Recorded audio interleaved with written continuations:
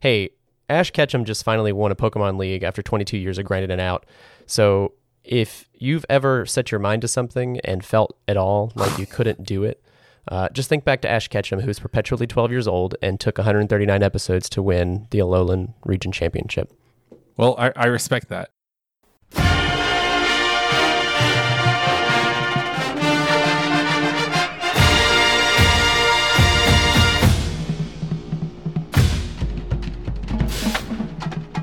Welcome to Chapel Bell Curve, a stats-focused podcast about UGA football. I'm Nathan. And I'm Justin. I am not Justin. I am just Nathan. I'm just We're Justin. coming to you. Yeah. Okay. Well, we said that. Yeah. So we're coming to you. Stop interrupting me. I'm the intro one today. Talk about football. We're coming to you today to talk about the most recent UGA game against Arkansas State this weekend. Before we get into everything, we're going to do our sort of regular review process that we have established over the past 3 years, which is shocking that we've made it to 3 years. I mean, I'm shocked that I'm alive from 3 years ago to now, but just in general, it's also shocking that we made it 3 years. But before we do that, we want to talk about one thing briefly here at the top of the show before, while we have you as a captive audience, before you decide to leave. So we are currently actually recording this live in front of a small audience. So you may have seen this on Twitter, but we've had a Patreon for, I guess, over a year now. I think we've had it since, it's been a year. You're right.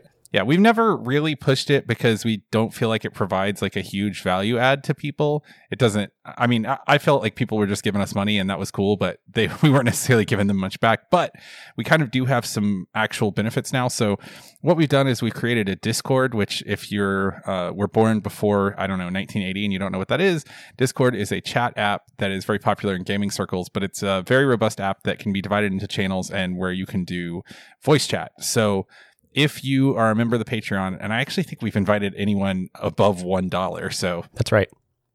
$1 gets you in. Yeah, it's very cheap. If you're a member of the Patreon, you can hop on here and be a part of chats. You can get Ask CBC questions in, first chance at Ask CBC questions. You can see me and Justin's live notes from the game. You can see all of the stat stuff that I'm making via SB Nation right as I do them instead of like 3 or 4 days later. And even better, you can listen in live while we record. We're also going to be doing some live chat stuff where we just kind of sit around and shoot the crap with people on and off. And we'll be kind of developing this as a community for Ask CBC going forward. Ask CBC, well, yeah, sure, but CBC in general going forward. So we're really excited about it. We think it would be really dope if you came and gave us some money for all this stuff that we're doing. But if you didn't, that's fine because we love you all either way. And you know, honestly, money is just a chain that holds us to the capitalist systems that repress us. The only thing you have to lose is your chains, brothers and sisters. It's a social construct. But while we're at it, just give us some money for making this weird thing. Yeah. If we have to use money, which we shouldn't, we're all wage slaves. So anyway, so let's get into it. Yeah.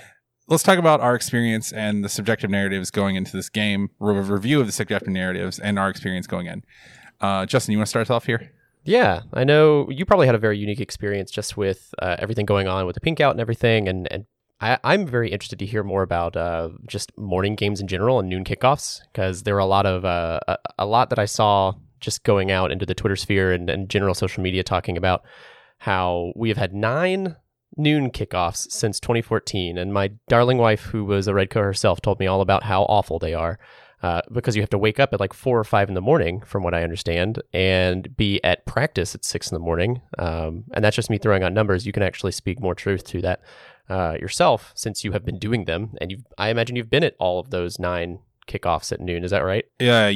Yeah. So it sounds pretty rough, but I'm excited to kind of hear a little bit more about that for the folks that aren't Redcoat listeners of the show, so you can kind of share a little bit more of that in a second. And I want to hear more about the pink out and kind of the feelings that kind of the general energy at the game and what was going on and everything and how everybody felt. And because I know from somebody who was watching on the TV up in the mountains where I was, I got pretty tired personally of everybody asking Blake Anderson about his deceased wife and how he was feeling. And I was like, are you really? Like, of all the things you could be asking him about the game or anything, you have to bring up this thing that just happened 2 weeks ago.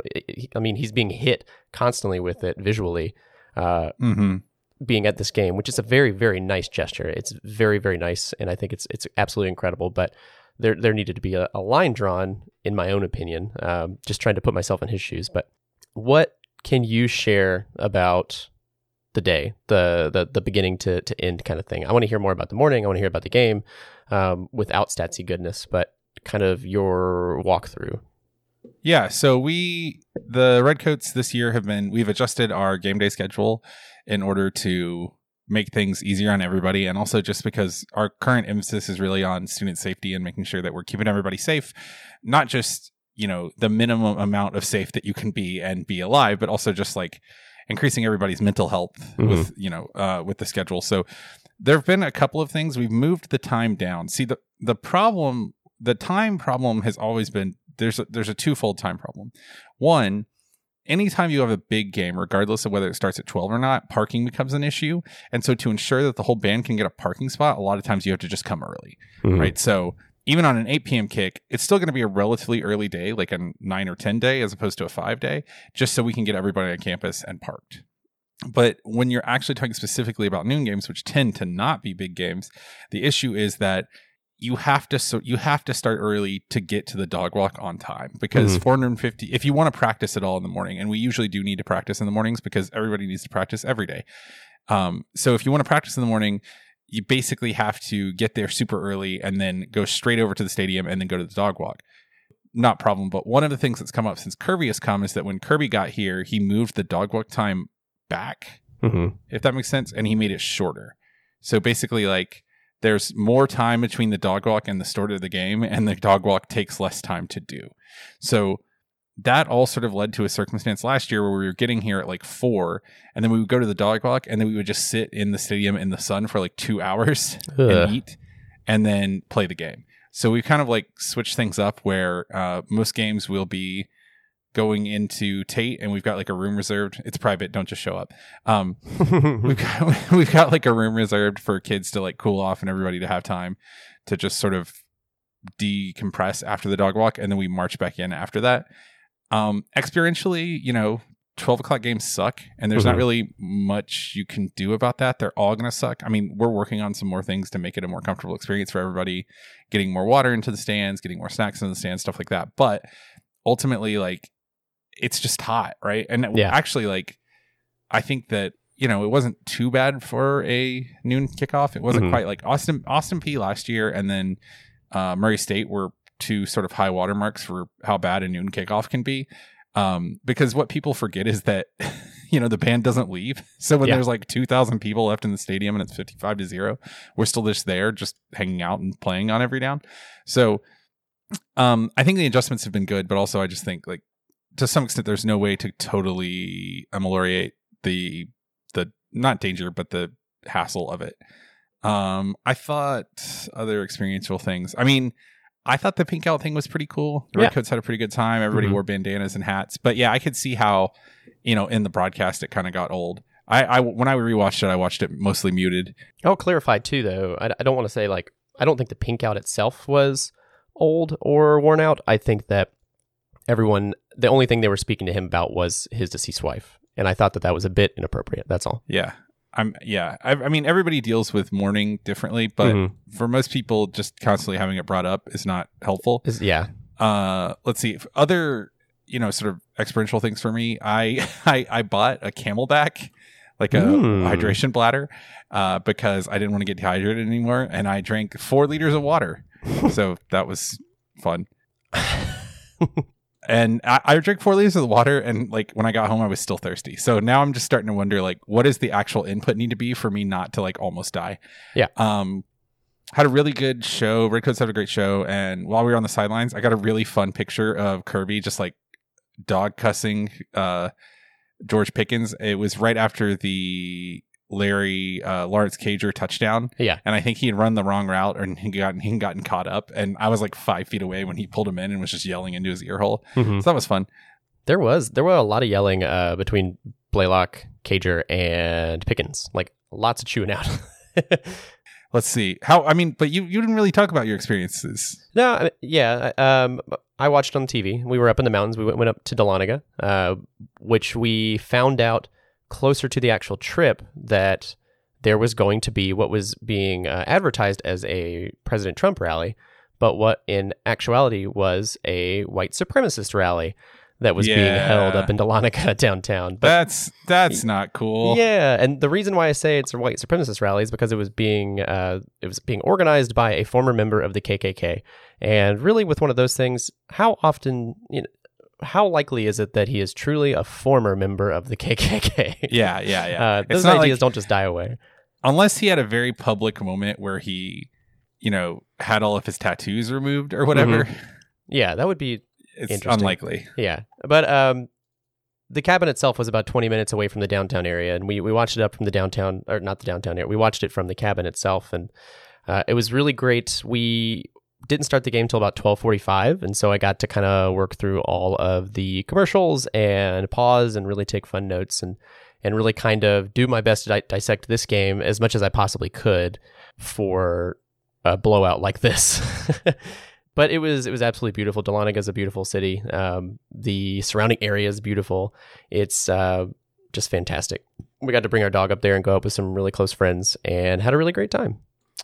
I also found out, this is something I wrote down in our notes, but totally forgot until just now. But hey, Ash Ketchum just finally won a Pokemon League after 22 years of grinding it out. So if you've ever set your mind to something and felt at all like you couldn't do it, just think back to Ash Ketchum, who's perpetually 12 years old and took 139 episodes to win the Alolan Region Championship. Well, I respect that. He didn't start in Alola though, did he? No. Alola's the latest one. He started in Kanto. He went to Johto. I can go all on. I'm not going to do that. But he did it, and I respect that. He did it. Yes. Have they aged him in universe? I think he's maybe a couple years older, but he looks younger. Like the animation has made him look younger, but he is actually a couple years older. But not by much. Huh. See, I want to see like 30-year-old Ash Ketchum where all the spark is gone, but he's really good at it. And if you want that, then you should read the manga. Because that is a real thing. Is it really? Yeah. Where he's like, this is the thing I'm best at, but what if your art was death? Yeah. What if your art was repression? What would you do then? And it's just like, I want Max Payne Pokemon Edition is what I really want. Ooh, that'd be really dark. Do you want to share anything more on your experience before we get into the subjective narratives that we're kind of going into this game? Not really. I mean, it was sort of boring. It was like boring levels of excellence, which, I talked to the band director today, or to Brett on the way out, about how, like, do you remember when we didn't just beat the crap out of teams that we should beat the crap out of? And it was like a constant problem, and we would almost lose to, say, I don't know, frickin' Nichols. There were a few subjective narratives that I think were kind of touched on throughout this game. One of them is that this is the best team UGA has played this season so far. What can you kind of say to that now that we have kind of gone through this game? I think they are. Yeah. Actually. I mean, I think they are the best team we played this year. I think we also had our best performance on the year, and so it ended up not mattering. But, I mean, and I said this on Twitter afterwards, this was a team that was higher ranked than Vanderbilt coming into this game. And now, part of that's small sample size, even per SPN, but even systems like FEI and SP Plus that use last year's data still had them higher ranked than Vanderbilt. And, I think it's at the most facile, shallow level, it is positive that we are beating better teams by a higher margin. And I understand that is facile, but, that, I mean, I think it's still a good, like, what's the word? Broad view way to measure how well are you doing. It's just like, are you blowing people out that you should blow out? I mean, I think the axiom that great teams destroy not great teams is true. And if UGA wants to be great, it has to do stuff like this. Yeah, absolutely. One more storyline that I saw that they were talking about on ESPN while I was actually watching the show is a Georgia storyline for the year. They threw out a few of these, and most of them were kind of like, eh. The one that stuck out to me the most that I wanted to bring up was the beat Bama or bust storyline, is that's all we have our mind on, and that's all we're really trying to fight for at this point. So based off of what you've seen so far this season, do you think there's any chance that Bama isn't the team to beat for us by the end of the year, or that truly is how we are kind of looking at this season? from a outside perspective, from a sort of like national perspective, I think that logic makes sense. But from an individual perspective, and especially from an inside the team perspective, I would have a really hard time imagining that Kirby would say that it's beat Bama or nothing else, right? Yeah. Kirby wants to win the national championship. Sure. It doesn't really matter how that happens. Now, do I think we're probably going to have to beat Alabama to win the national championships? Yes. But, I mean, there's no reason... That's stupid because it's reductive, right? Because the ultimate goal is to win the national championship. It doesn't really matter if you beat Bama or not. Because ultimately, like, let's say that UGA loses to Bama, then because of the rankings, UGA ends up playing, Clemson and beating Clemson or UGA ends up playing someone else in the first round and then beats Clemson in the second round. UGA is still the national champion, and if they're talking like, it's like, kiss this ring then. Like, whatever. Like, I don't really think it matters. Like, certainly in sort of the narrative viewpoint that ESPN tends to approach things from, it makes the most sense to focus on beating Bama. But that's even if your stated goal is to only beat Alabama and that's the only thing you really want to do, it's still less efficient to go about it by focusing on beating Bama. Because for beating Bama to matter, you have to win every game, or at least all but one of the games between now and then. Right. So, yeah. or for it to even happen, you have to win. So it's a kind of dumb way to think about things because it's unhelpful, even if that is your goal. Do you have anything else you want to kind of talk about as far as subjective narratives this game goes before we get into the box score? No, not really. Let's go through some box score numbers. Let's talk numbers. You want to run us through your beauty here?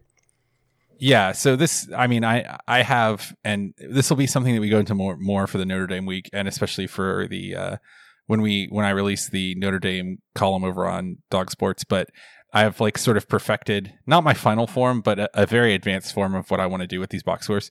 But instead of trying to just run everything off, I think it's really interesting to look at margins here. I talked about margin in my last SB Nation column, and sometimes margins can really tell you everything you need to know. So a couple of margins that I think are really important. There's just 3 that we can probably just do 3 margins, and this will tell the entire tale of the game, right? Georgia had 9.9 yards per play. Arkansas State had 3.2. You're probably blowing someone out once you do that, right? But that's a raw number, right? We want to avoid raw numbers because they're not adjusted in any way, and they don't really tell us about context, right? Empty yards are a real thing. So let's dive in some numbers, right? Success rate. UGA had 61% success rate, which is really good. Arkansas State had 29%. Having over 30% and over success rate margin means that you win the game about 99% of the time. Yeah. Right. If you just saw that one number, you would know without even looking at anything else who had won the game. Right. Rush success rate, 52% for Georgia, 29% for Arkansas State. Pass success rate, 70% for Georgia, 30% for Arkansas State. That kind of leads, that last one's pass success rate leads you into a point I think you wanted to make about the passing game on the day. Yards per play rush was 8 to 2.75. Yards per play pass was 11.75 to 3.5. Every one of those margins is in the outer quartile of the range, right? If you took all the margins in every game, those would all be in the top, the higher quartile of what you would see of the bell curve, right? Dialing in a little bit more, a couple of things like, just addressing things that we've talked about in the past. UGA's short rest success rate on the day was 100, which is always good, and that's something that people really want to see. UGA's defensive third down success rate, in terms of like how often we let people convert third downs, 29%. Pretty good. Not quite as good as you'd like it to be for this to be a great defense, but we might not need it to be with how good this offense is, and we'll talk about that more later on. Standard down success rate surrendered 67%. That's about the only bad defensive number on the day for Georgia, and I don't want to tip my hand here, but it's also one of the only bad defensive numbers for Georgia on the season. But however, we did have a 75% success rate on standard downs and a 42% success rate on passing downs. Both of those are very good. So, I mean, overall, this was a total domination. Really, all the numbers tell you is that this was not a fluky domination. This was a pretty much start to finish deconstructing of a team. If I was going to use a verb, I would say maybe that like we atomized them, right? we turned them into a fine pink mist, and then we pinked out. So it was appropriate. Yeah. That was the second use of all that pink, was that it disguised the atomizing mist. Really, I have a lot more to say about UGA stats on the season than I do about this game. Yeah. The story that the stats tell you is the story that you saw. I mean, it can be instructive to show you how directly correlated some of these advanced statistics are to like the result of the game, but it doesn't really help us with any analysis because there's not even really a deeper level that you can look to, right? I mean, UGA had a very good explosive rate. We had a very good havoc rate. We got above 20%, which I know was the goal. Our stuff rate was 21%, which is also very good. Our opportunity rate, given our opportunity rate on offense, was 52%. Above, more than half of our passes went 5 yards or more. So I mean, it's just front to back. There's really nothing. There's nothing in these numbers that tells you that it's anything than just a complete deconstruction of a team. It's not bad. Anything else you want to look at here? I was also pretty astounded by the fact that, and it's something I didn't notice in the game until it kind of dawned on me and I was taking notes, is that Arkansas State didn't hit the red zone until, 7.5 minutes left in the game. Game, 7.5 minutes, they finally saw the red zone. So their red zone drive rate or whatever, which is the percentage of drives that they have that actually got to the red zone, was 8%. 8%. Right, which is just one of their, how many drives do they have? 13 drives. Yeah. And 0% red zone success rate as well. 0% red zone TD rate, right? Their scoring opportunity rate, which was how many times they got within the 40, was at 15%, which was 2 of their drives that made it inside of the UGA 40. It's a tough day. They were just, they absolutely had nothing to do. And what I really think of, one stat I do want to look at that I think is like really instructive of how well, at this point, I think the stat, and we can go into this more later, but I think the stats tell us that UGA's back 7 on defense is playing better than its front 4.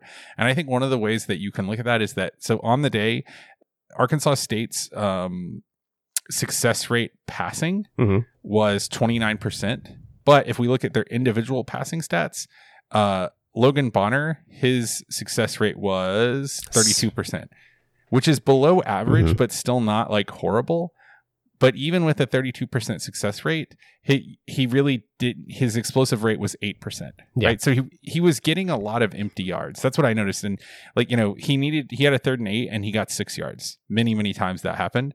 And so to me, what that says is that we're tackling very well, right? Like we're not just tackling very well, we're like tackling strategically and we're making good open field tackles and we're being aware of the sticks.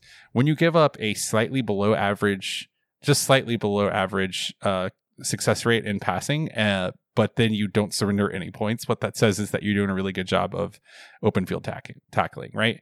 Like Bonner's completion rate on the day was 57%, which is really not bad, right? 60% is the general number that people shoot for. So it wasn't like he was never hitting his receiver's hands. He was, but it didn't matter, right? It doesn't matter if on 3rd and 8 you throw a 3-yard pass. Yeah. So that's one number that I think is indicative of how sure the tackling was. And I thought, we talked about wanting our back 7 to wrap up.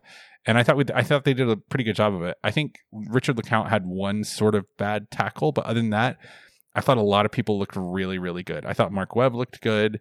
I thought both of the inside linebackers, the Monty Rice and Trey Crowder, both looked very good wrapping up, and that's been sort of an issue in the past. So I was very happy with the performance. I mean, ultimately, if you're playing an FBS school, even if they're a Sunbelt school, and you blow them out by this dominant a margin, it's hard to complain. So since we're kind of getting into we've talked a little bit about passing and receiving, and so I want to talk about one narrative coming out of this game that's going to definitely be part of the narrative going into next week's game, is the issue of two of our best wide receivers are injured. So, and we don't know to what extent just yet. I know we heard Kirby Smart say that they're not super serious and he thinks they're going to be just fine. With Robertson, I think that he just had some sort of sprain, and he was kind of resting it out. And then everybody saw Tyler Simmons get hurt. And we're not sure to what extent that is yet, and we won't know until Monday. But if we still look down this list of receivers and the stat lines just down the receiver line, is there anything in there that makes you feel like we're not set up to do well if those two players don't come out next weekend? No, not really. I mean, I think it especially Demetrius Robertson, it's a problem if he doesn't come out. But, on the year, 162 yards for George Pickens, 160 for Dominic Blaylock, 73 for DeAndre Swift. This team has weapons, right? Lawrence Cager has 57, right? Right now, Dominic Blaylock, Eli Wolf, Trey Blunt, but that's a small sample size, all have 100% success rate on catches. Mm-hmm. For the year, George Pickens has a 36% explosive rate and a 64% success rate on his catches. Yeah. So, I think there's a lot of talent in this wide receiving core, despite those two injuries. And I'm not going to act like especially Robertson wouldn't hurt, but I don't think it would be a reason for us to lose the game. I don't want to talk too much about what I think we're going to do against Notre Dame, but we'll have plenty of time I have to do a that. feeling that I have a feeling that the wide receivers are not going to matter that much. Yeah. One more piece, one more stat actually in there while you're talking about wide receivers. We have a 0% drop rate across the board for all receivers. So that's a good feeling. Really impressive. Yeah. Now, that's what our numbers say. I will say, I saw a couple of passes that I thought were drops, but if the official scorer doesn't score it as a drop, then it's not going to be seen as one. Yeah. There have not been many where it's been hit the guy's hands and then fallen out. So, or any really. No, so that's nice. Yeah. The only ones that I saw that were kind of questionable, and this is a note that I took in my observations, was just that when I'm looking at the quarterback and the receivers, there were a few where the receivers appeared as if they maybe got started slower than they needed to. And the only reason I come to that conclusion is because I trust Jake Fromm's experience and his gameplay to put the ball where it needs to be. And so what that still kind of requires is the receiver getting to where the ball is going to be, essentially. And there were just a few where the receivers just didn't get where they needed to be. And it wasn't because of exceptional coverage necessarily, even though they were able to keep up with them, but it definitely seemed like there were a few moments where our receivers weren't getting to where they needed to go quick enough, if that makes sense. Yeah, I think George Pickens definitely had a couple of those moments. And yeah, you're right. That doesn't count as a drop, but it functionally is a drop if you run the wrong route. Yeah. Right? So that I'm just saying that stat is not, Sure. If you go check ESPN and they say our drop rate is 2% or whatever, that's why there's a difference. Mm-hmm. So what other observations can you come away from this game with that you're excited to take away with you? Yeah, so I had a couple of things. I thought Pickens was the highlight of the day, but speaking of what we were just talking about, I thought the entire receiving core looks good.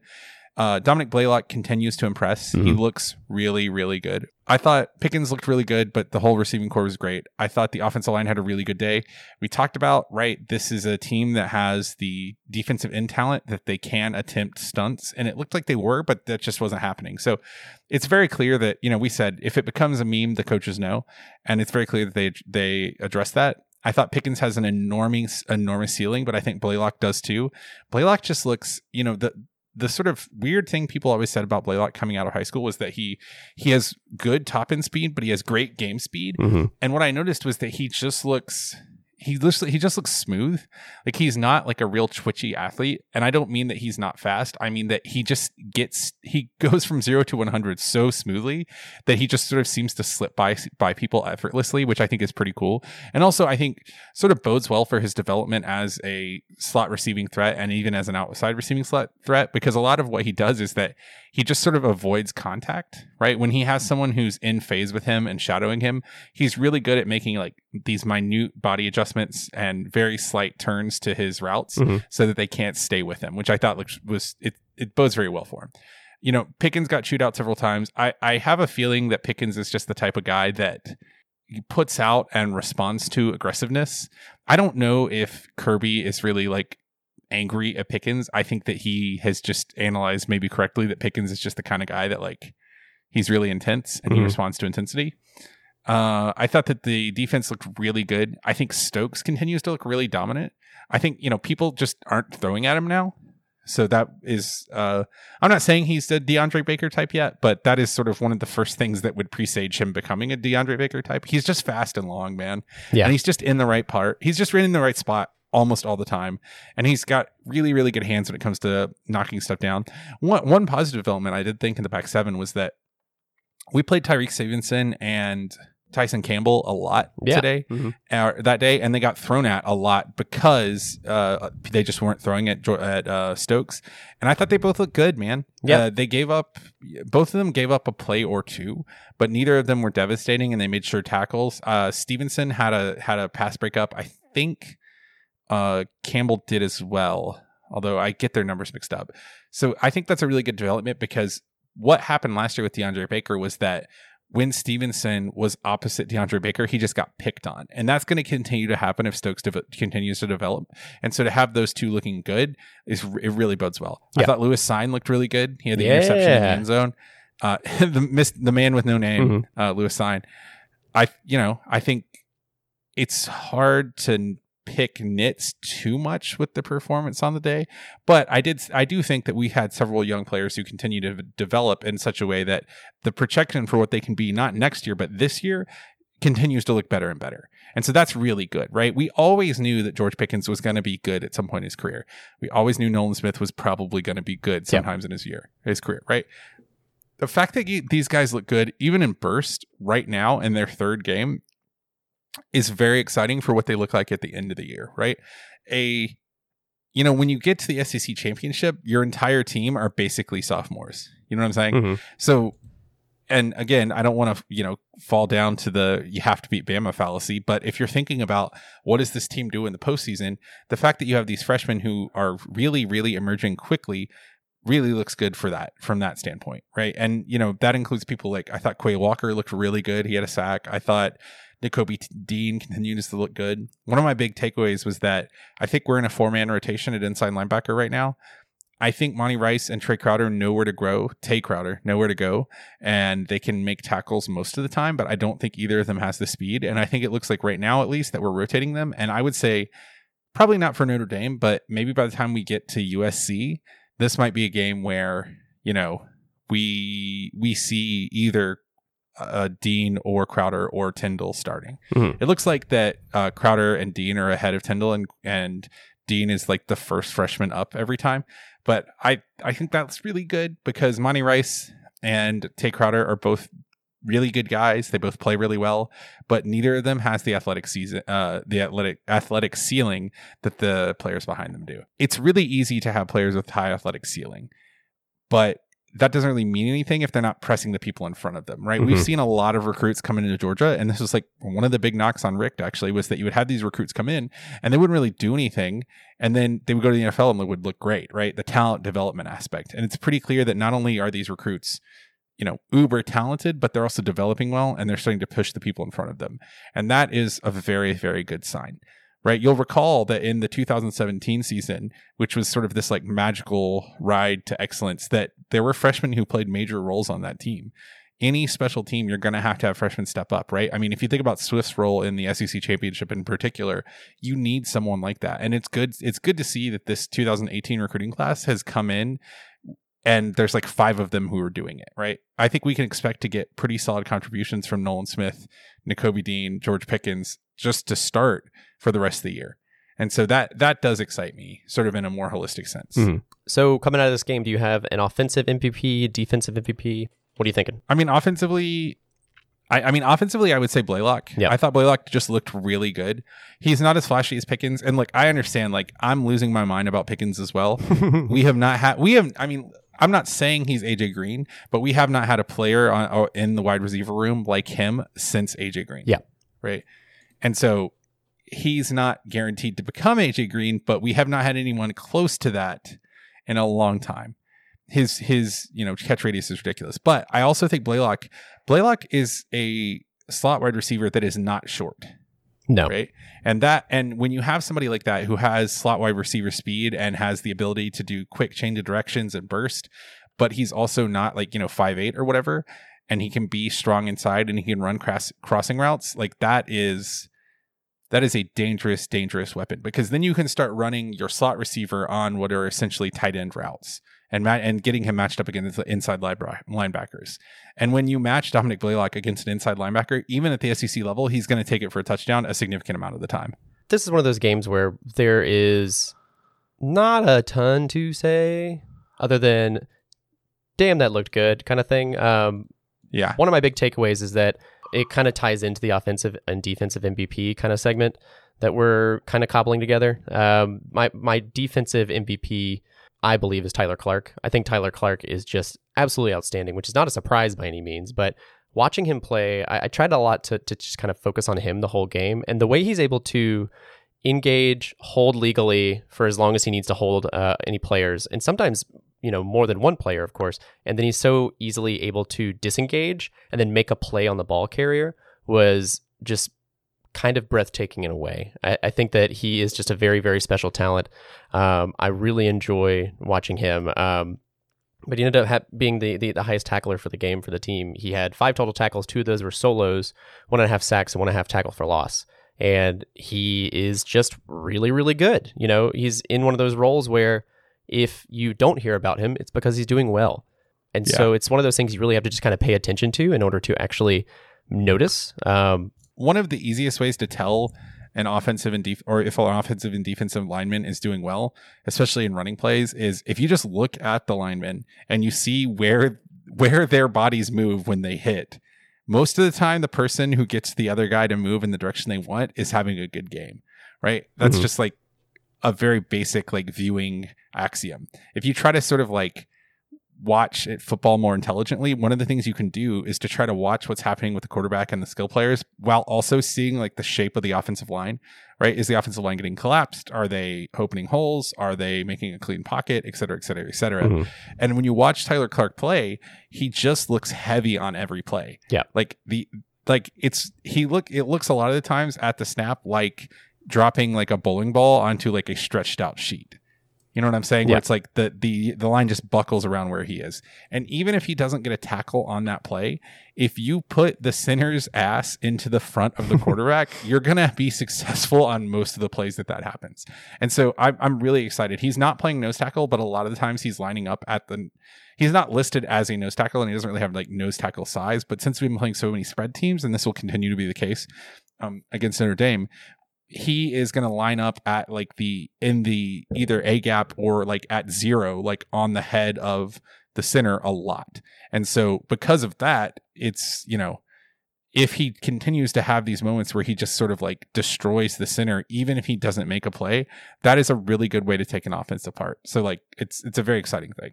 I also think Trayvon Walker is continuing to do kind of the same thing. Trayvon Walker is like Tyler Clark, but with less experience, and he seems to be a little bit less strong, but he's fast. So I think the defensive line, man, the defensive line this year is really good. It really is. Really, really good. And if you include the outside linebackers in that, like, they're not playing against the run as well as I would like them to, but just especially against the pass, the front 7 has looked really good. Yeah, most definitely. One more takeaway I wanted to add is that it's really exciting to kind of see how well all of our JUCO transfers are doing. I know DJ Daniel had a lot of breakups in this game. Jermaine Johnson played really well. He got a sack on the game. And of course, Stetson Bennett, and he played just fine. And I think that watching him play is going to be really interesting going forward as a sort of trying to piece together what next year might look like. But I think that with the JUCO transfers that came in, I think that that's really great going forward, and really a great testament to just kind of how well you can do in this system and the playing time you'll get as somebody that could transfer into Georgia going forward. And I think that it's just a great case to make for recruiting in the following years. You know what I mean? Yeah, I mean, bringing in guys who only have 1 year to play and actually giving them playing time is a good way to get more guys who only have 1 year to play to come in for sure. I mean, and I think it's really instructive that Jermaine Johnson looked really good, but he didn't really get into the game until the fourth quarter, and he's the number one overall JUCO prospect on the year. I continue to emphasize to people that this team is better than even teams in the past couple of years from UGA. Yep. Like per SP plus, Georgia's like raw SP plus score right now is 32, which is higher than they were most of the year during the 2017 year. I'm not saying they're better than they were in 2017 or that the results will be better or worse. I'm just saying that objectively, they are playing at a very, very high level that not even the 17 and 18 teams were able to do for their entire year. That raw SP plus number is adjusted for opponent too. Which is actually kind of what I was about to hop onto and let the SP plus ratings did come out today, like right before we started recording, and we did hop Clemson, which is very exciting. Yeah. So we're 32.3 to Clemson's 31.8. Yeah. I mean, and there's, of course, like a pretty big gap between Georgia at 32.3 and Alabama at 36.8. Yeah. Overall, SP Plus has Georgia ranked 4th in offense, 7th in defense, and 3rd in special teams. And if you look through the top, this is just scanning. If you look through the top 10, UGA is the only team with every unit in single digits. Yeah. There is not a noticeable weakness. Yeah, that's a very good sign. And that was one of the hallmarks of the 2017 team as well, is there's just a really balanced team. Mm-hmm. And I think that those numbers reflect what we're seeing, right? The defense is good, but they're not yet like a top 5 defense, but they're getting close. And the offense is unequivocally a top 5 offense. Yeah. And I think one thing, the big margin between Georgia and Alabama right now is their offense, with Alabama's SP Plus offensive rating at 48.3 and Georgia's is 44.5.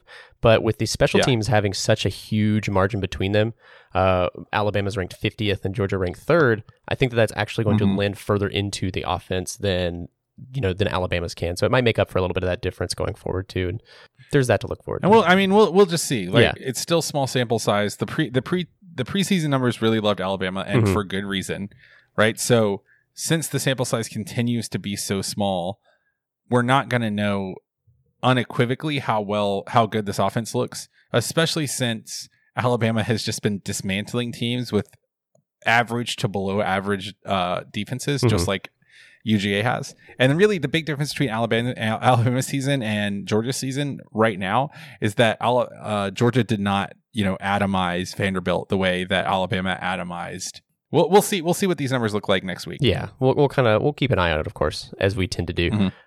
Next week being the first big test for Georgia. But the last piece of this game, you're going to talk about the prediction review. Going into our over-unders, the first over-under was Arkansas sacks 1.5. You had an under. They had 0 sacks on the day. I had an over. But we did pretty effectively shut down their main contributor to this statistic. William Bradley King was fairly ineffective the entire day with only 1 tackle throughout the entire game, which I think is pretty outstanding, especially being somebody who was a super effective edge rusher in previous years. Yeah. Over-under, UGA's have a grade 8.5. We both said over. Just looking at tackles alone, we had 4 sacks and 7 tackles for loss. So, and then you add in 8 passes deflected and an interception, and it was a pretty great day for Havoc. It really was. It really was. It was just pretty outstanding to kind of see everybody doing what they needed to do. The next one, over under garbage time. This is the CBC garbage time because our garbage time is defined by any point of the game where there is a 24-point difference between the teams playing. I fully realize, people who are statistics heads, that is a bad garbage time definition, but it's one that I can track. Yep. So get or send me your own garbage time numbers. Yep. In which case, don't get. So the game went into CBC garbage time at the 10:21 mark in the second, and it never left, giving 40 minutes and 21 seconds of total garbage time. Yeah. But, and felt good about that. And that the reason why garbage time is bad is because we still kept a lot of the ones in until midway through the third. So, yeah, which kind of explains why we won by 55 points. Yeah. Well, I mean, there's 2 things. One, this is part of the game. When you're a Sunbelt team, you're going to just get shellacked. So it's like, everyone here is an adult, whatever.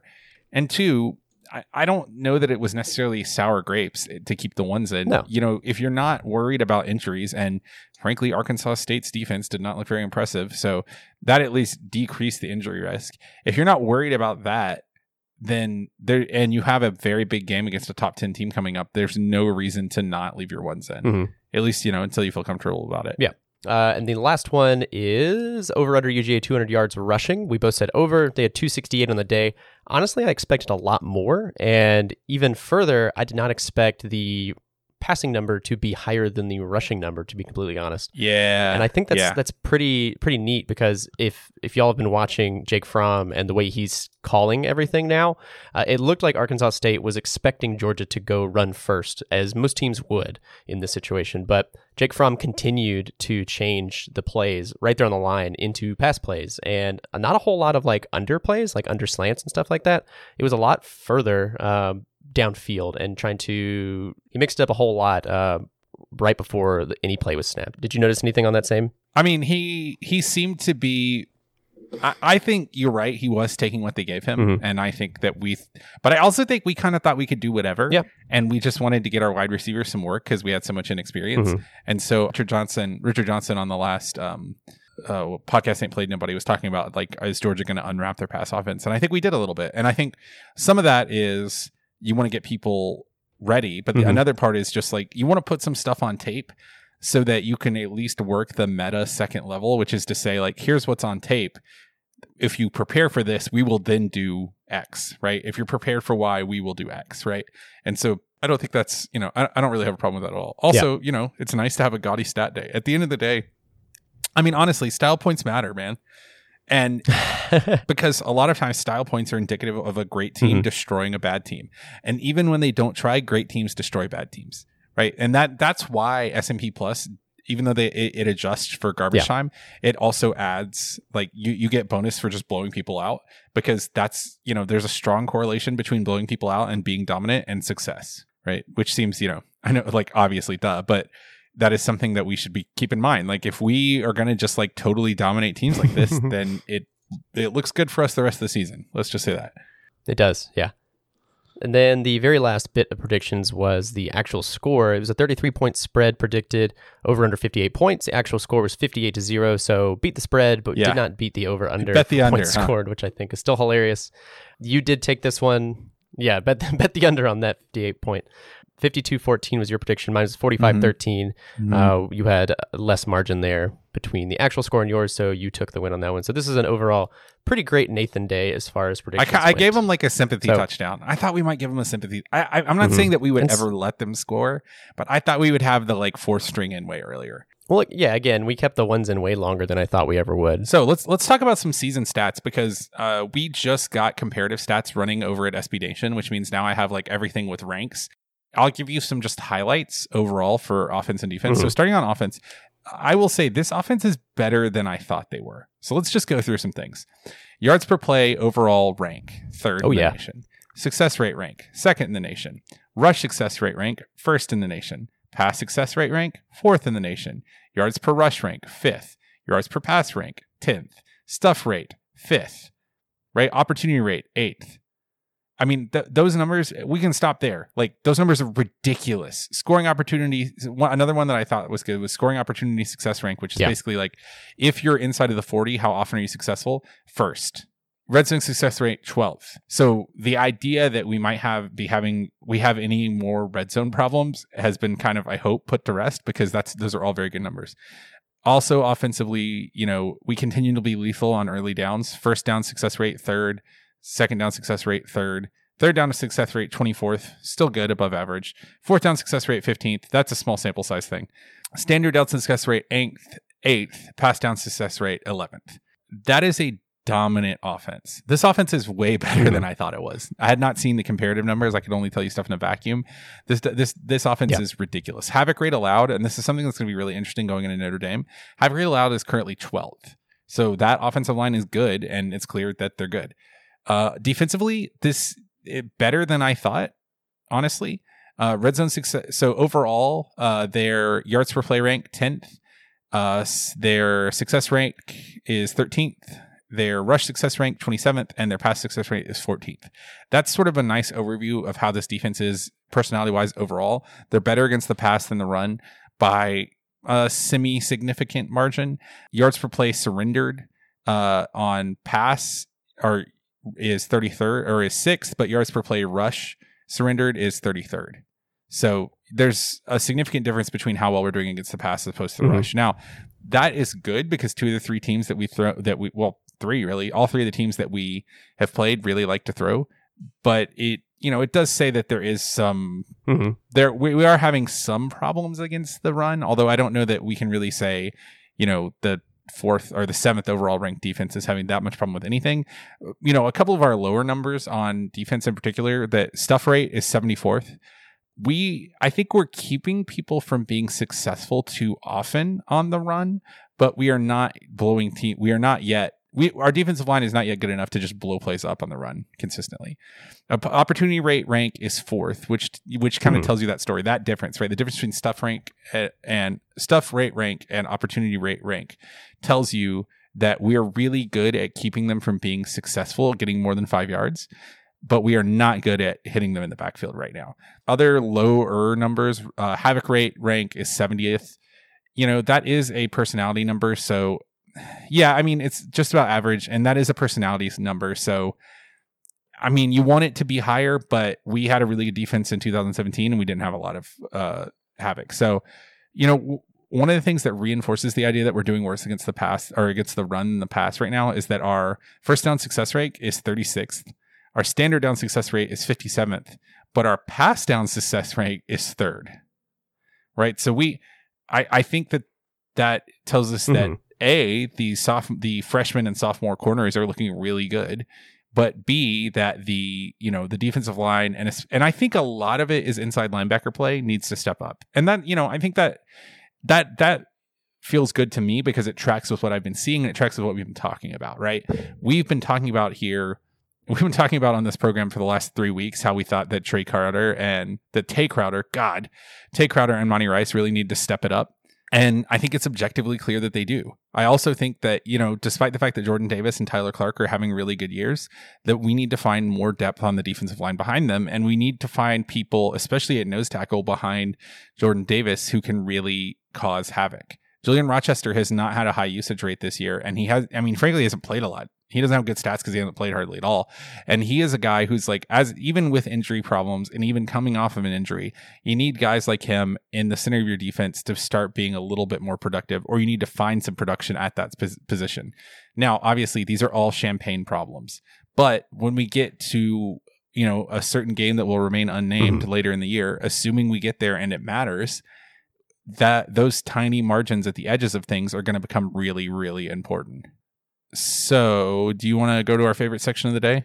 I would love to. So, we'll get into our favorite segment of the show, the hashtag AskCBC segment. So, if you would like to be on the show with your questions, all you got to do is hashtag AskCBC us on any of the social media platforms or just regular old email at chapelbellcurve@gmail.com. But our very first question comes from Zahn Hostetter.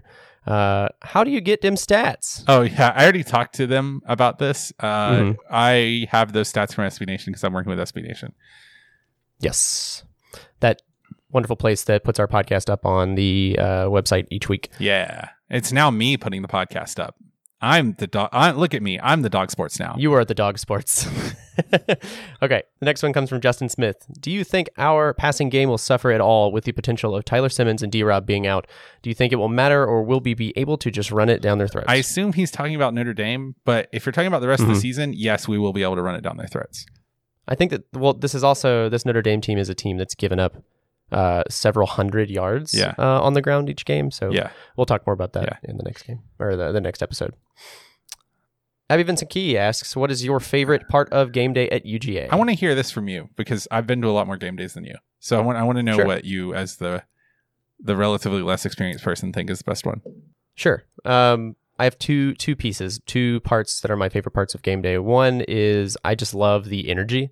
I love that it feels like nothing bad can happen. Like it's just all positive, all happiness. Everyone's having the best time ever. And it's just so many people. And this is the same reason why I love Dragon Con as much as I do. It's everybody who loves this thing the most is they've all converged on this place to all have this shared experience together. That is a very odd kind of vague way to answer that question. But it's very, very, very much true for me. A very specific favorite part of game day for me is always, always, always the Battle Hymn Soloist right before Dog Walk. I have a very specific one. And this is one that is there's two people that have this experience every day. So after, obviously Battle Hymn Soloist, right? But after the Battle Hymn Solo, I walk the Battle Hymn Soloist out. I love one thing I would say that is not my favorite part, but a part I love is I really love seeing the Battle Hymn Soloist and their parents, and everyone's crying and they're so happy and it's just very sweet. But after he plays the solo, or they play the solo, we walk out to the back. They say goodbye to their parents or family, whatever, loved ones. We take some pictures, and then we walk down.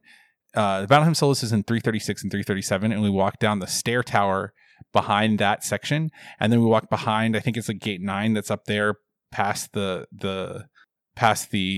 bridge or whatever, and we walk down this set of stairs that goes sort of around from the third level down to the first level by gate 1 where the dog walk is.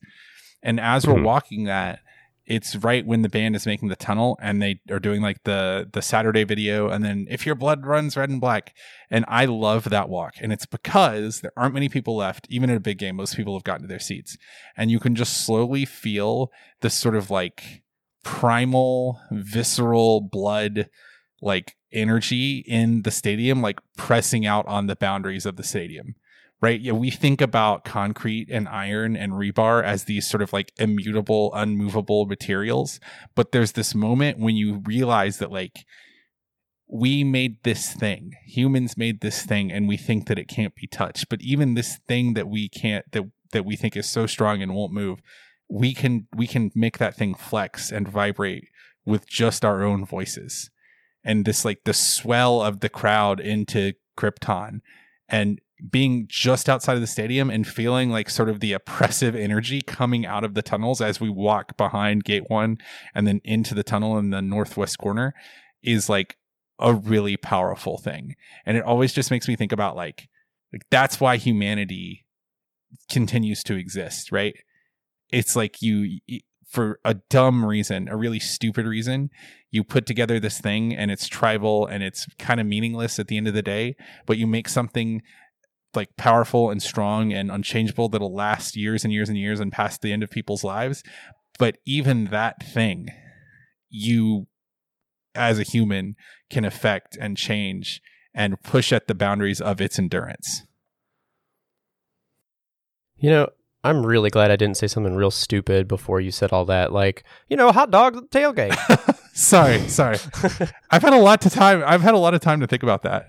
Next question comes from Sam Rentz, I assume. He asked 2 questions, and Sam Rentz is, just for the record, like the greatest human being, the greatest, the damnedest, goodest dog, the best redcoats. He's amazing. Anyway. The question is, can we get a shout out for the Misty Mountain funeral at the Sousa show this coming game? Okay, so yes, you can. I'll talk about it in a second, but I will say, I think one of the things we're going to add, and I haven't said this to you, so surprise. One segment we're going to add to the previews from now on is I'm just going to go through the individual times of the Redcoat schedule throughout the day and just plug everything up so people know when we're going to be moving where and stuff. So if you want to find me, you'll know where I'll be. So if you don't know, the Redcoat Sousaphones, the section that I work with, we do this thing called the Sousa Show, where we go up at the Tate bus stop. So not on the Tate Bridge, but right there by the bus stop, behind where 960 The Ref records their pregame show, between Memorial Hall and Tate. And we make an arc and we play just like 5 to 10 to 15 minutes, depending on how much we have prepared, of Sousa music, which is just 4-part tuba music. And it's all weird and it's just us being weird. But one of the things we started doing is that we play Misty Mountain Cold, which, if you don't know what that is, it's the song from The Hobbit that the dwarves sing about like going on an adventure. It's in the original animated Hobbit as well, and it was actually written by Tolkien, but neither here nor there.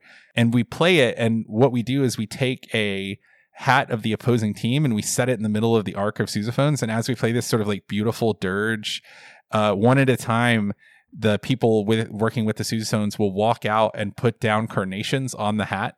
We're thinking about using a different song, but as of right now, we're using Misty Mountain for that.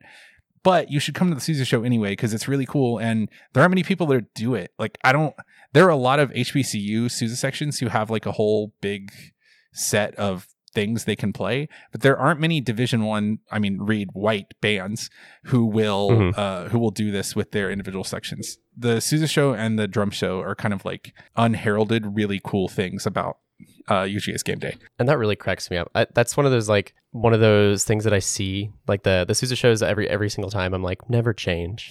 Like, it's so near and dear. Yeah, I sent it to one of my good friends, Laura Patterson, who apparently has been like plugging us to her friends and like, oh, I didn't tell you this.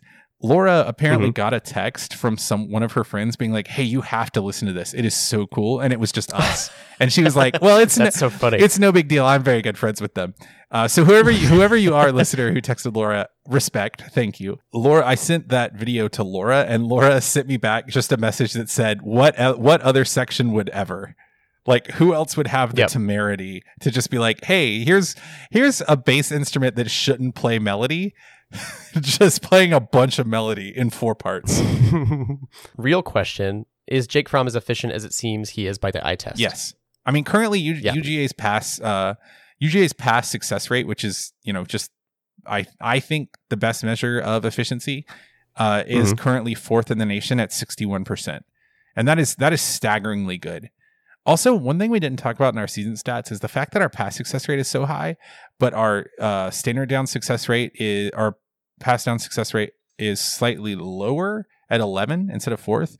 Tells you that we're having a lot of success throwing on 1st and 2nd down too. Anyway, carry on. Oh yeah, it's a good personality stat to make sure that you are, you're keeping the other teams guessing, especially the ones that you're about to come up against. I would think. Yeah, I think so. Yeah. MK Worthington, this is mom, not my mom, but a mom that I call mom. She has a very mom presence. Yeah. Yes, very much so. This is actually Kiwi Dan's mother-in-law. Is it really? Yes, and she is everyone's biggest fan. Dude, I had no idea. I love Dean. He's Dean. Dean. Dean was I don't like think Dan listens to the show. Yeah, that's fine. I wish. But Dean was like the best part of was the absolute best part of your bachelor party. Anyway, going on. Mary wants to know, Mom, I won big wagering on UGA against Notre Dame last year. Should I up the ante this year? Oh, I don't want to tip our hand. Currently, the line's at 13. That feels a little spicy to me. But if a little spicy. If the line got down to 10, I think I would take UGA minus 10. If the line was at like 8, I would slam UGA minus 8. But I don't think you're going to be able to get it below 13. Now, if you could bet I don't care about betting, and I've never done it, and I probably never will. But if you could get like the money line, or you could get UGA straight up, that I would take. If I was going to bet on who would win the game, I would bet on Georgia. 13. They win the game 67% of the time. 13 feels spicy. I think the number is higher than that, but we can talk about it in the next episode. 13 is a little spicy. If you can get it below 13, if you get it at 10 even or 11, I might think about it. Also depends on what the juice is. Anyway. Very last question comes from Hannah Schaefer. What Disney princess is Jake Fromm? So what they replied back on the Twitter thread was Snow White. Snow White's a great answer because Jake Fromm is like charming but sort of vanilla. Like he's still very innocent and almost naive. Yeah, he's sweet, but like Jake Fromm has like low key swagger though. He definitely has some swagger. Yeah, I wouldn't call Snow White has some swagger. Like she knows she's hot because she's got 7 dudes that follow her around all day. Okay, yeah, no, I respect that. And Jake Fromm has like 10 million women following him around. There are sousaphones who I don't think listen to this, but will still remain nameless. That during every dog walk, as he comes by, it's like you would think it was freaking Nick Jonas. I would watch that. He looked at me. But a real answer, I was trying to figure out if I thought he was more Belle from Beauty and the Beast, because she is. I'd like to think that Jake Fromm is rather compassionate and gentle, but still very fierce. Which I think that those are like when faced with adversity, like still comes at it strong, much like Belle. But then I was trying to think like maybe he's also a little bit like I have a good answer. A little bit like Rapunzel, like a little Rapunzel. I can see Rapunzel. I could see Merida. Okay, Merida's good from Brave. That's not a Disney movie, is Merida's good. No, it is. That's a Pixar movie. Yeah. I think Merida. But here, I have an actual answer. I have the right answer. You ready for the right answer? Jake Fromm is Rey from Star Wars. Here's why. Just allow me to make my case briefly. Go ahead. A. Rey is a sand rat who lives in the dirt. Jake Fromm likes to fish more than he likes to play football. B. Rey is beautiful, but doesn't try too hard. Jake Fromm has been wearing the same pair of khakis with the same sport coat for 30 years, so far as I can tell. And yes, I realize he's only like 20 years old. 3. Jake Fromm did not come from a destined line, but there were early things that happened in his life that presaged his recent success, in the sense that his parents were not athletes. However, he did win the Little League World Series. And 4, and to me this is the most important point, with both Jake Fromm and Rey, I love them like children and yet am strangely attracted to them. Huh. So that's our show though. No, it's not. No, it's not. We have James Bearfield questions. Did he send stuff in? Yeah, he did. He sent us a direct message. Bow. Ooh, baby James, I love you every day. What comic book battle would you equate to the Arkansas State game and why? I think this is the battle and I'm gonna give you a movie reference, and this happens in the comic books too, much more in a much more like grander scale. But I would say it's the moment in Avengers Endgame when Carol comes back. Carol, who is Captain Marvel, but I call her Carol because she's my secret wife. When Carol comes back, she is my wife's secret wife as well. Yeah, she's also. I mean, Brie Larson is my wife's secret wife, so it's good. It's sort of like a tripod kind of situation. But when Captain Marvel comes back from space and just like destroys that the Thanos' battle by just like driving straight through it, that's what this was. Where it's like, she should probably win this, huh? Oh, she's just gonna drive right through it. Oh, okay. Well, sorry, that's fine. That's fine. And there's that specific moment, like the original thing that Endgame is pulled from in Infinity War was actually written like way before Captain Marvel was even a woman. The first one was, but that does happen. That is like a very Captain Marvel fight where Captain Marvel is like has some internal problem, like she has a brain tumor, or she's like trying to restrain herself, or she has just gone like into her weird Dark Phoenix mode, which is called Warhawk, but whatever. And then she's like holding herself back, and then someone will like piss her off enough that she'll like just decide to atomize them, and then she atomizes them, and you're like, well, why didn't you just do that in the beginning? Which is like, that's how I felt a lot of this game, where I was like, why haven't we just done this every time? Let's just win every game against a bad team 55-0. Just me. Like, I was watching this game and I was thinking, like, do you remember 3 years ago we were doing this podcast? No, we weren't. No, 4 years ago. Sorry. Do you remember 4 years ago when we were playing Vanderbilt and we ran like this weird off tackle, like jet sweep play twice in a row after a timeout? So at some point during this game, I had this moment where I was thinking about when Jim Chaney called a jet sweep to our smallest wide receiver. And then he called this on the deciding fourth down of the Vanderbilt game 4 years ago. And then they called a timeout and he called the same play coming out of timeout. And then I thought about this game when we won 55-0 and it wasn't even close. And I was like, why didn't we just do this the whole time, Captain Marvel? Why didn't you just unleash your Warhawk form and just like atomize everyone around you? And I'd still think you're just as attractive. Like, I don't need this narrative to make sense. I'm in love with you. I'll read these comic books when they're bad. And I did. Everything before Kelly Sue DeConnick took over. Whatever. I was just going to say there is a really fantastic comic book series where the Predator from the Predator movies takes on certain comic book groups. And there's one specifically called Archie versus Predator. And it's where the Predator comes through and hangs out in Riverdale and just basically murders all of your favorite Riverdalians. Oh my God. Yes. And they can't do anything and you love them so much. And man, what a sweet story they have of loss and sadness. But holy does he kill them, huh? Yep, he sure does. That's my answer. All right. James Fairfield, question number 2. You predicted a much closer game. Does that make Stats a liar? You even said before, and you've said it a lot, is that Stats do not completely predict everything. They're not a predictor. They give you a way to think about it and at least begin to speculate. Most predictive agencies give you a 50%. If you're betting and you get to 50%, like you get it right 50% of the time on just the line, on just who's going to win the game and by how much, you're making money off of this, like as your job, right? I was 17 points off the final score. I did not just predict the game. I looked into the cosmos and read the weave and matrix of humanity and gave you a pretty accurate version of what has not yet been. Give me a score prediction for the AU versus UFC game if Bentley had been playing. Ooh, I assume he means Alabama, not Auburn. That's a really good question. Alabama, the final score of Alabama USC, 23-47. So hold on, give me a second. So Helinski misses like 2 sure touchdown passes inside of the red zone. So we just assume that they get one of them. That gets them to 30-47. That's a 17-point game. You got to figure that Bentley probably throws one more pick, but one more interception. So I think you would probably see like 52-37 because Bentley will throw a pick now. So like I think he probably would have had a couple more touchdowns, but would have had an extra pick, which would have led to another touchdown. All right, number 4. Which FC upset win did you like more, Citadel or Georgia State? Georgia State. Oh, Citadel was good though, because it was like hoisted on your own petard. I'm going to say it's Georgia State because Citadel, I mean, at least we all knew Georgia Tech was going to be bad. Like most reasonable Georgia Tech fans knew Georgia Tech was going to be bad. Why Nasty Natty, not Nasty? Okay, because Nasty. Wait, there's another one? Yeah, this is the last one. Why Nasty Natty, not Nasty? Because Nasty Natty is the name of one of the Caesar Show songs that we talked about earlier.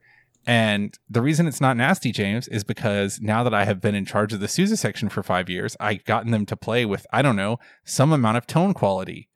And since there aren't many of them that still do that, I can yell at the ones who do. And just for the record, James, we both know you and Cameron Connor are good players. So it's not like you can't play. It's that you are choosing not to. So I just got them all to choose to play. Carry on. And that is our show. We did it. We made a show.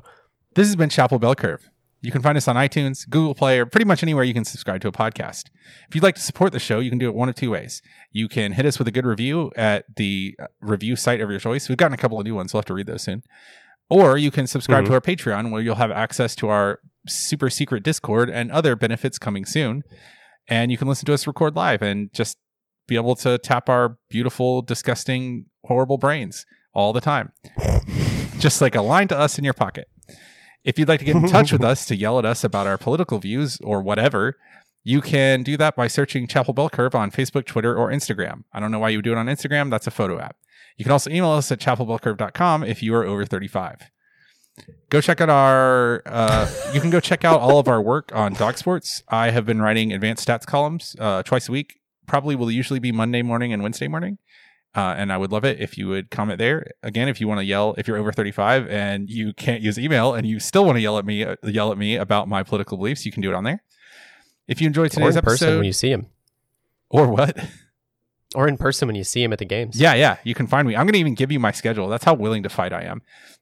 Find me, come fight me. Anyway, if you enjoyed today's episode, you want to get in touch with us, or you want to hear your question answered live, you can tag us with Ask CBC. Or respond to one of our Twitter posts that goes out asking for questions, and we will answer your question live on air. We will catch you in the Classic City this weekend for a very big game. But until then, go Dogs. Dog.